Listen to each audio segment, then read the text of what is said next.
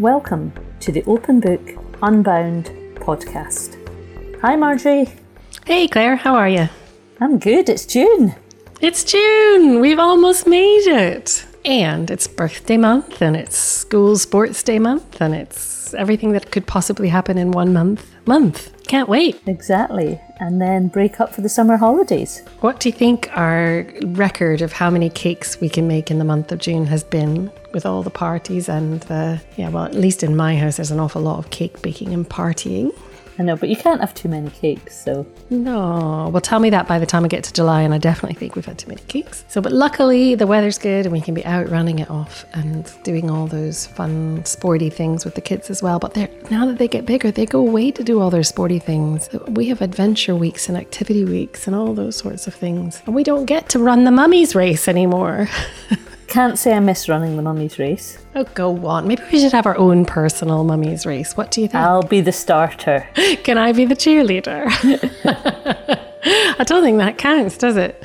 I remember one mummy's race in particular where they asked you to take your shoes off, and they put them all in a pile at one end of the field, and you had to run to the shoes and find your shoes and put them back on and then run back, which was very funny because, some of the mummies, it turns out, were much more competitive than others of the mummies. There's a good sabotage opportunity in that. Chuck the shoes of the fastest mummy further down the line. Or a lesson, don't have lace-up shoes on Mummy's race day. I remember I once tied for Mummy's, or I probably won it. It was a photo finish. And given that I know I'm a big runner now, but back then I was not a runner, shall we say. I was the most unlikely candidate, but the super competitive Mummy was furious that I had even come close to winning, and she demanded a photo finish when it was procured. Guess who was the winner? I don't know about your kids though, but mine no longer want me at sports day. Like, they're quite once they get into senior school, there's not very much standing on the sidelines cheering, whereas when they were in primary school, if you weren't there, they would be mortally wounded. Exactly. And now that I think from about the age of 14, I'd say, or 13, you kind of have to ask permission to go to stuff like, can I come and watch you do this? Because if you turn up uninvited, good luck to you that night. So luckily mine usually say yes, but sometimes they say, oh, don't come, it's just going to be boring, or we're going to get slaughtered, or I'm not going to get much game time or whatever. But yeah, it's a real change from being demanded that you're there to having to ask permission. But all this chat of sports days is a great introduction for the story that we have to read, Tom Murray's The Race. Yeah, and it fits in perfectly in our June theme across Open Book, which is winning. Now, I should just say before we read the story, you don't have to be for winning. I'm not really a person who is desperately keen to win things, although when it comes to cards you might find that's different, but generally I don't want to win sporting things. So discuss amongst yourselves whether winning is a good thing, or even the wanting to win is a good thing. And you can win in lots of different ways as well, as I always told my child, who particularly appeared with the sticker for taking part. Yeah, exactly.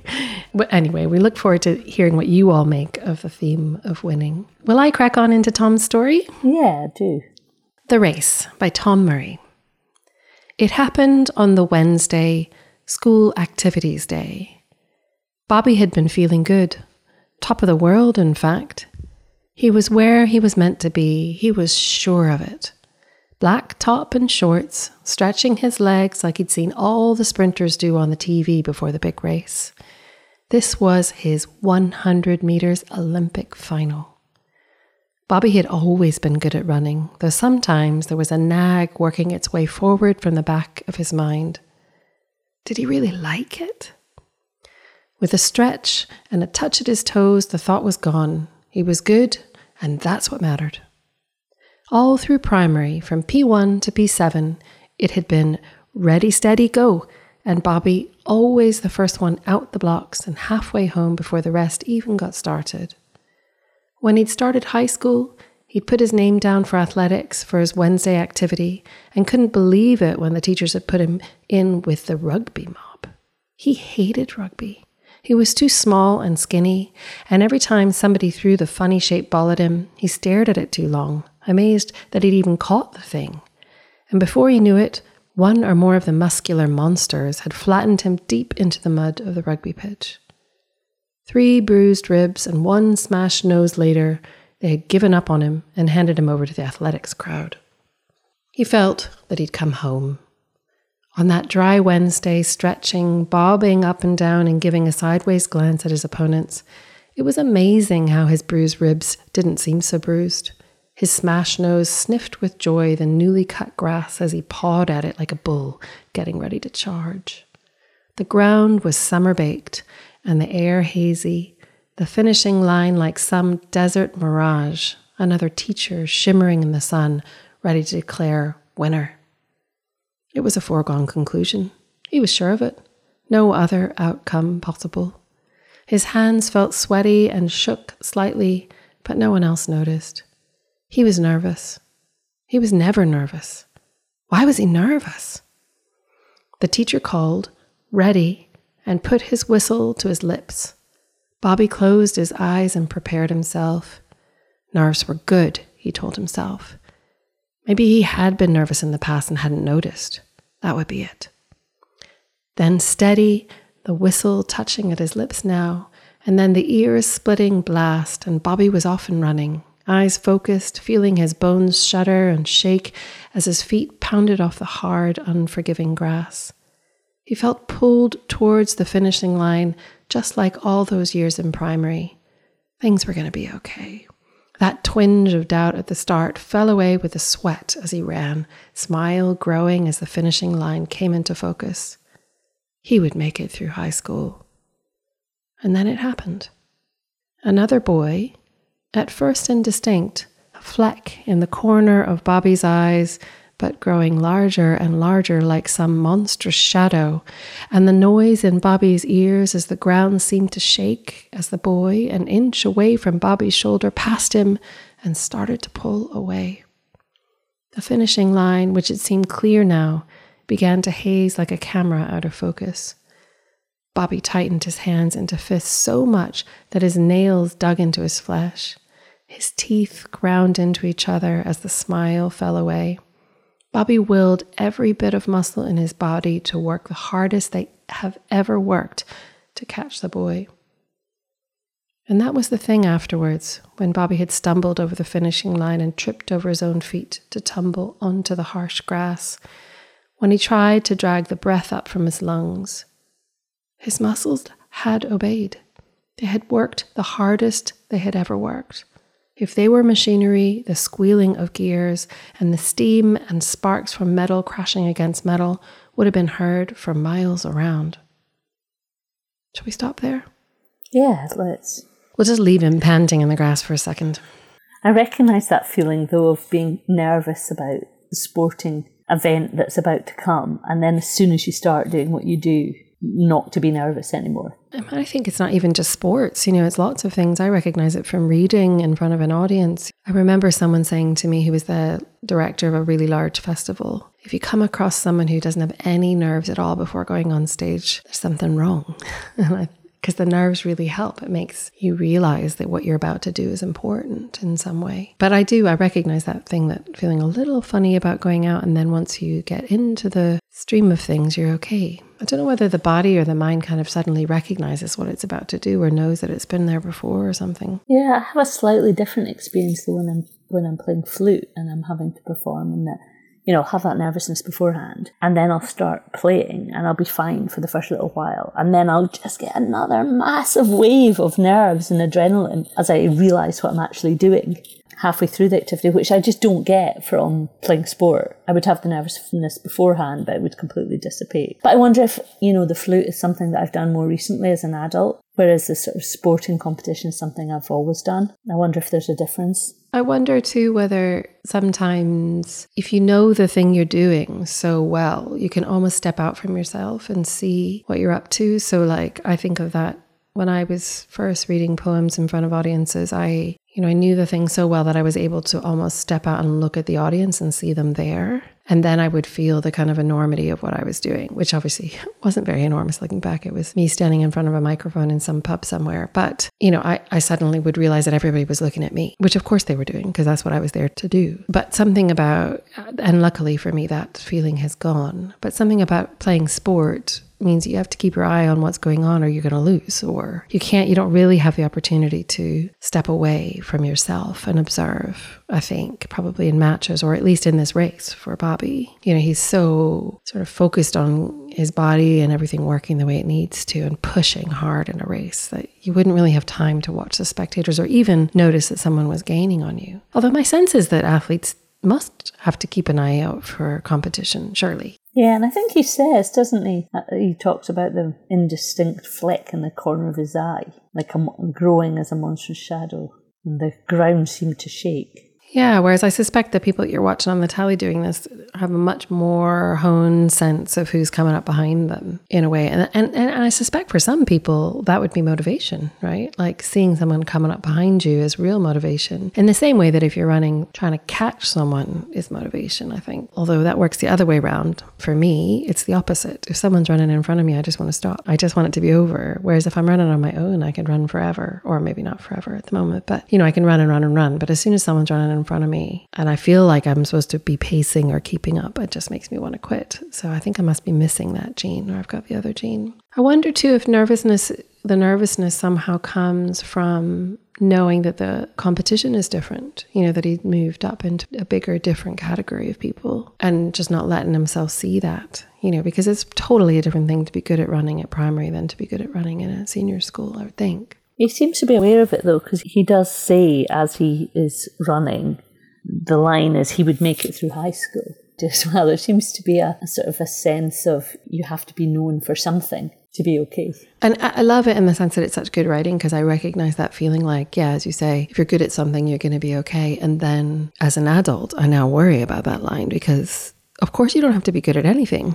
Of course you just have to survive high school a lot of the time and learn stuff and kind of figure out what you like and what you don't like. And that kind of takes me into another question I have, which is I really recognize this kind of pushing people, not just kids, into the things that they're good at without the question of, but do I enjoy it? Just because you can do it doesn't mean you have to. It's a difficult one, isn't it, though, because there are things in life that you have to do whether you want to or not. And so there is a sort of discipline and a practice that is not a bad thing. Occasionally to have to do something, get through it and find out, well, you might not have wanted to do it, but actually it was fine and you've done it now, sort of thing. Yeah, and I think those things are actually better and more important. So let's take, in my family, the piano practice. I'll never regret making my kids do a bit of piano, even if they didn't show particular aptitude towards an instrument or whatever. I think, as you say, the act of practice and working at something is itself often the experience. So I think back to law school, for example. It sounds like a tangent, but it isn't. I think law school teaches you not necessarily about the law, but how to find the answers to questions, to ask what questions to ask, and how to go about discovering the answers. And so in the same way, I think, practicing an instrument isn't necessarily always about learning to play the instrument, but just learning how to practice, learning how to just keep going at something. The difference, I think, is doing things that you can do with real ease just because you can, but not because you love it. And so I think quite often if a child's good at a sport or good at a subject, the natural thing would be just to do those things, because those are the ones that come without too much effort. And in fact, I think what you're saying is, and I think increasingly as parents, we're much better now about rewarding the effort rather than the results of something. So I'd love to see my kids do more art, for example. They're all self-proclaimed terrible artists. But I think it's a really good thing to even try. But they find it incredibly difficult, so none of them will really do it. But if I had to choose between running art and running races, I'm not sure which I would do. I certainly wouldn't be choosing rugby, that's for sure. No, I would be going athletics, I think, over. Between art, rugby and athletics, I think I'd be going. Shall we see where he ends up? Shall I read on? Yeah, I do. He had run till his lungs felt they were about to splinter into 1,000 pieces, and he'd still lost. He'd lain there and nodded at his teacher as they gave him the thumbs up and uttered, "Good run." He'd lost. He'd lain there as they turned to pat the other boy on the back, heard one of them mutter, "A star in the making here." He'd lost. He'd lain there letting his breathing slowly return to some sort of normal. Then he'd got to his feet, his legs shaking, and he joined the rest of his class as they trudged back to school. He'd lost. It had taken him a full week to think and try not to think of the race before his mind began to calm. A teacher had asked him why he hadn't put his name down for the athletics for that week's school activities day. Coming in second isn't that bad, the teacher had said. I don't like running, Bobby had replied. And the answer had taken him as much by surprise as the teacher. OK, what do you like then? Asked the teacher. I don't know yet, Bobby had replied. Walking away, Bobby wondered if he had really lost. Interesting end to that one. I worry that he's decided he doesn't like it because he lost. You know, that what he liked was winning rather than the running. Although there was a bit earlier where he said something about he didn't feel like he necessarily liked it. He wasn't sure he liked it. Yeah, he wasn't sure he liked it, but he was good at it. I do recognise the idea of wanting to be the winner rather than wanting to do the thing. And the lure of that is being the winner. As his parent, I would have been saying, nah, give it a season. Because the worry is that he's quit because he's not going to be the winner anymore. And, you know, that whole thing of needing to be part of a team, you know, every team doesn't need just one runner. It needs a gang of people who can work together and do relays and all the rest of it. So I'm not sure I would let or want a kid to quit after one race because they hadn't won it for the first time. And especially after the first race, they didn't win. Yeah, I suppose it's that making of the connection, isn't it, between the giving up and the point at which you're giving up.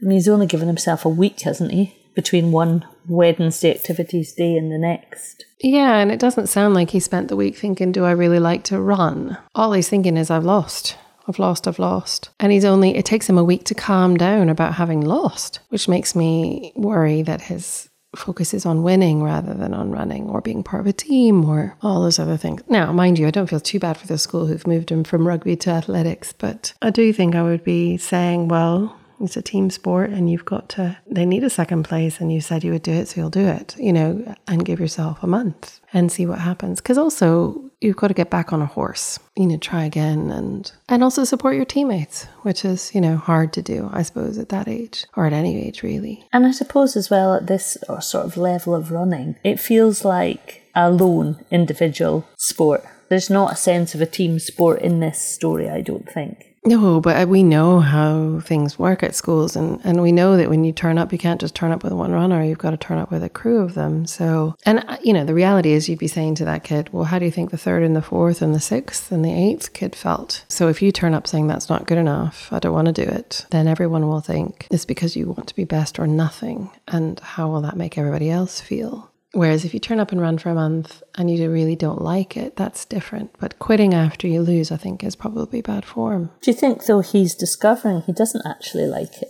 Maybe. When he actually says he doesn't like running, it feels like he says it as an excuse not to turn up. I agree, yeah. I think so. I think maybe that's true. But I think I would be, as his mum saying, and you go for another month and if at the end of it you really don't like running, then so be it. But it's kind of bad sportsmanship. Apart from anything else, it's bad sportsmanship to quit after you don't win. But yeah, I mean, the hope is that it's the start of a period where he starts thinking what it is he would like to do. And I think that we get that very strongly in that last line. Walking away, Bobby wondered if he had really lost. Meaning he's obviously found something else. Yeah, that's quite a hopeful ending. So it's not that he's lost athletics, but he's actually, you know, realised that what's important is to work out what he does enjoy doing. And it doesn't matter so much whether it's something he's good at or not. It's what he enjoys. Yeah, and also that word yet, I think really matters. Implies that he's then going to go looking for the things he really does like. So I was really defensive of him until he quit after he won. It's not your style. No, it isn't. But also, you know, as someone who doesn't care about winning, I was notorious as a child for like trying to even the score with opponents so that we wouldn't win so well, because I just used to always feel so bad, or I would slow down and run just before the last kid so they would feel like they didn't come in last so badly. Or, you know, if we were playing football as kids, I would practically score own goals just to even up the score a little bit more, because I just felt terrible when we were winning 12-0 or whatever. So you can tell out there, if there's ever a sport opportunity, you do not want me on your team, because you did score the winning goal in a hockey match, a hockey competition that you were playing in with me. Although I have to confess that I think the ball did hit off your stick and go into the goal almost unintentionally that day, because your eyes were shut at the time. I was terrified. All these people with sticks and really hard balls, never played hockey before. It was pouring rain, never going to play it again. I mean, that's my one moment of glory. So quitting after winning is okay. Quitting after losing is not, apparently. Please never ask me to play hockey with you either. Again, Claire, that's here for the record. I don't care if it's your birthday. And, I'm happy to donate to any cause. I offered to bring the oranges and be the cheerleader, but in future, take me up on that. And I'll cook the supper for everybody when it's done. Let's move on to the poem, which is Zaffar Kunial's absolutely beautiful poem called Us from his collection. His first collection, not his most recent one. His most recent one's England's Green, but this one is a collection that's also called Us. And I'll give it a read. Us.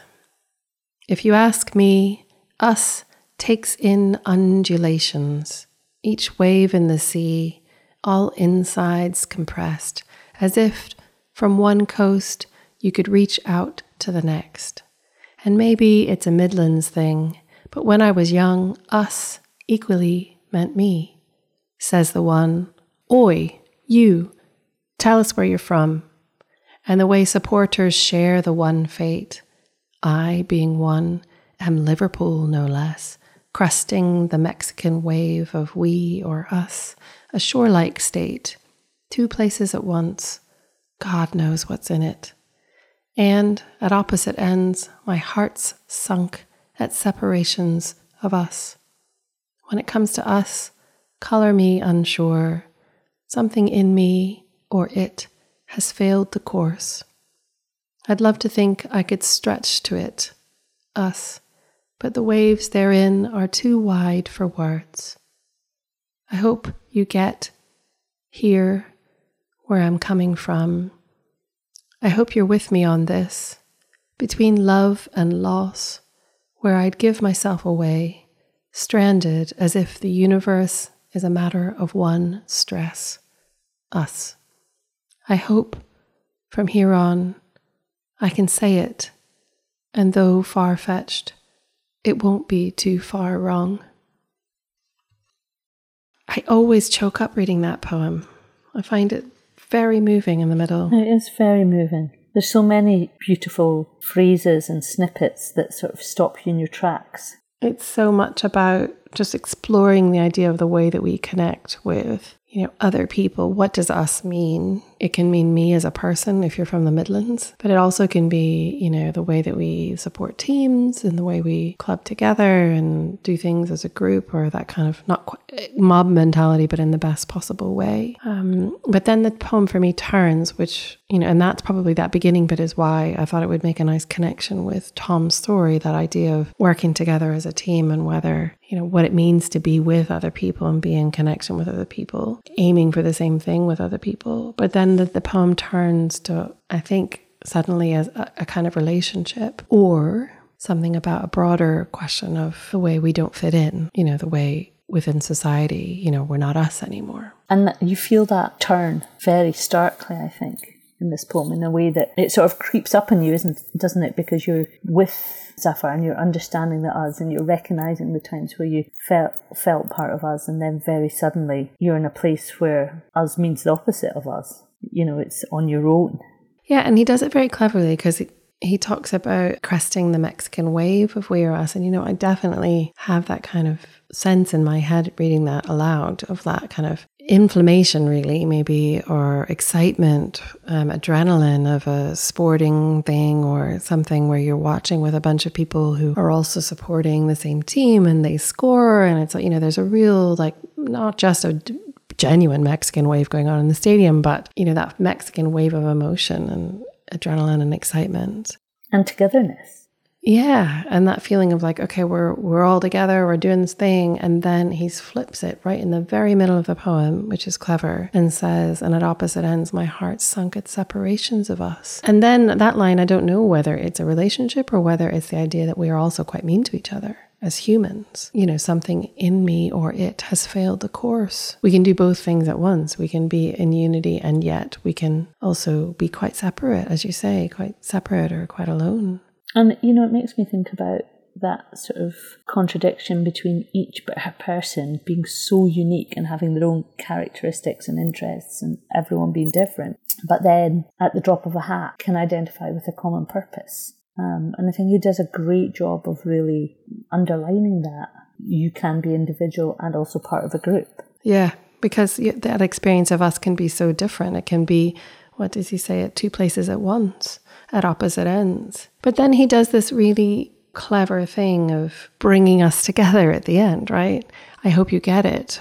I hope you're with me on this, which is pulling the reader in with him, and suddenly we're part of his us, right? Because we want to be with him. You know, he sucked us in the best possible way. I think credibly we're working with him, we're in the poem with him, and then he says, I hope you're with me on this. I mean, literally that's the writer speaking to the reader. Come with me. I hope you're with me. I hope you're on my side. So of course the answer, I think, it's almost like a rhetorical question. Of course we want to be with him. So suddenly we're in us with him. And he's saying, I'd give myself away.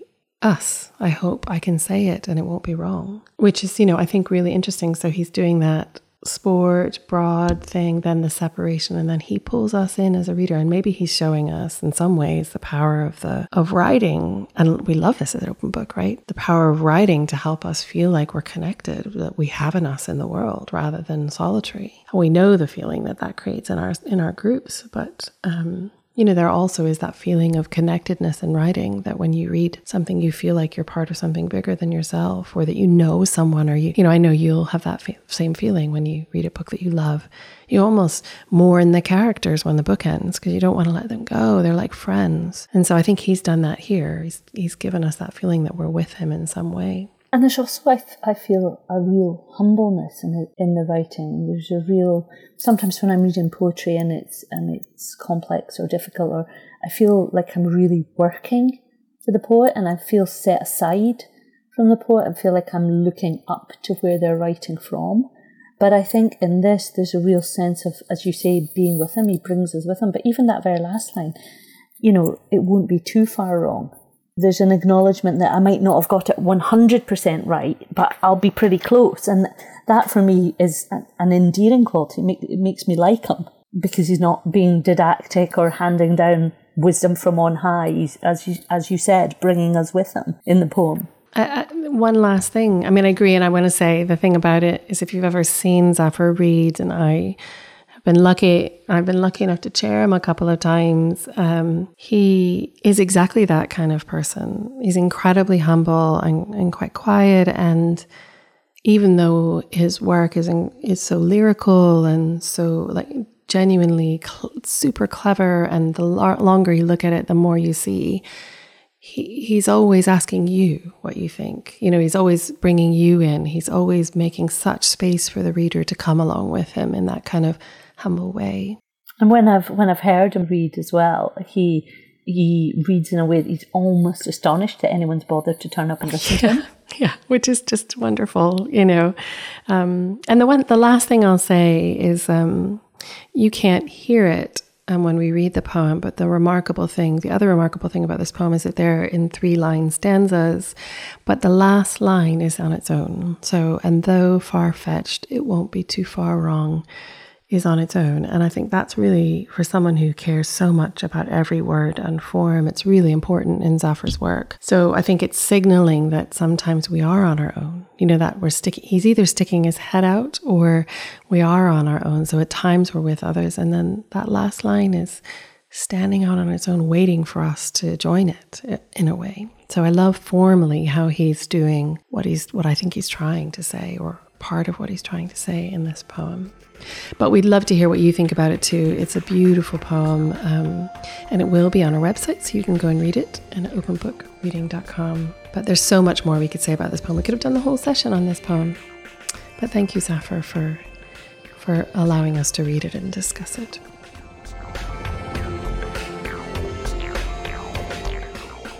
I think that's all from us today, and we'll really look forward to being with you again next month. And thank you for having us in your ears.